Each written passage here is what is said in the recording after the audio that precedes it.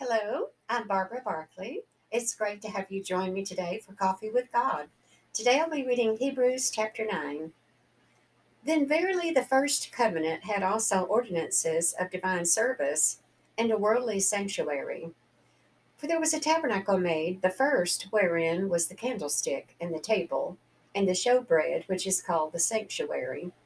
And after the second veil, the tabernacle, which is called the holiest of all, which had the golden censer and the ark of the covenant overlaid round about with gold, wherein was the golden pot that had manna, and Aaron's rod that budded, and the tables of the covenant. And over it the cherubims of glory shadowing the mercy seat, of which we cannot now speak particularly. Now when these things were thus ordained, the priests were always into the first tabernacle, accomplishing the service of God. But into the second went the high priest alone, once every year, not without blood, which he offered for himself and for the errors of the people. The Holy Ghost this signifying that the way into the holiest of all was not yet made manifest, while as the first tabernacle was yet standing, which was a figure for the time then present, in which were offered both gifts and sacrifices that could not make him that did the service perfect, as pertaining to the conscience, which stood only in meats and drinks and divers washings and carnal ordinances imposed on them until the time of Reformation.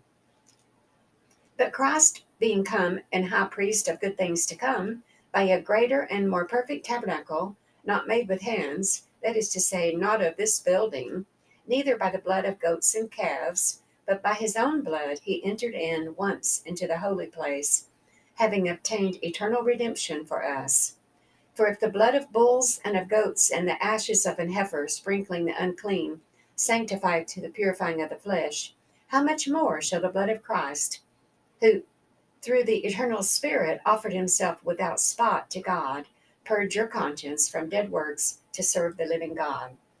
And for this cause he is the mediator of the New Testament, that by means of death, for the redemption of the transgressions that were under the first testament, they which are called might receive the promise of eternal inheritance. For where a testament is, there must also of necessity be the death of the testator. For a testament is of force after men are dead, otherwise it is of no strength at all, while the testator liveth. Whereupon neither the first testament was dedicated without blood. For when Moses had spoken every precept to all the people according to the law, he took the blood of calves and of goats with water and scarlet wool and hyssop, and sprinkled both the book and all the people, saying, This is the blood of the testament which God hath enjoined unto you. Moreover, he sprinkled with blood both the tabernacle and all the vessels of the ministry. And almost all things are by the law purged with blood, and without shedding of blood is no remission. It was therefore necessary that the patterns of things in the heavens should be purified with these, but the heavenly things themselves with better sacrifices than these. For Christ is not entered into the holy places made with hands, which are the figures of the true, but into heaven itself, now to appear in the presence of God for us. Nor yet that he should offer himself often, as the high priest entereth into the holy place every year with blood of others. For then must he often have suffered since the foundation of the world. But now once in the end of the world hath he appeared to put away sin by the sacrifice of himself.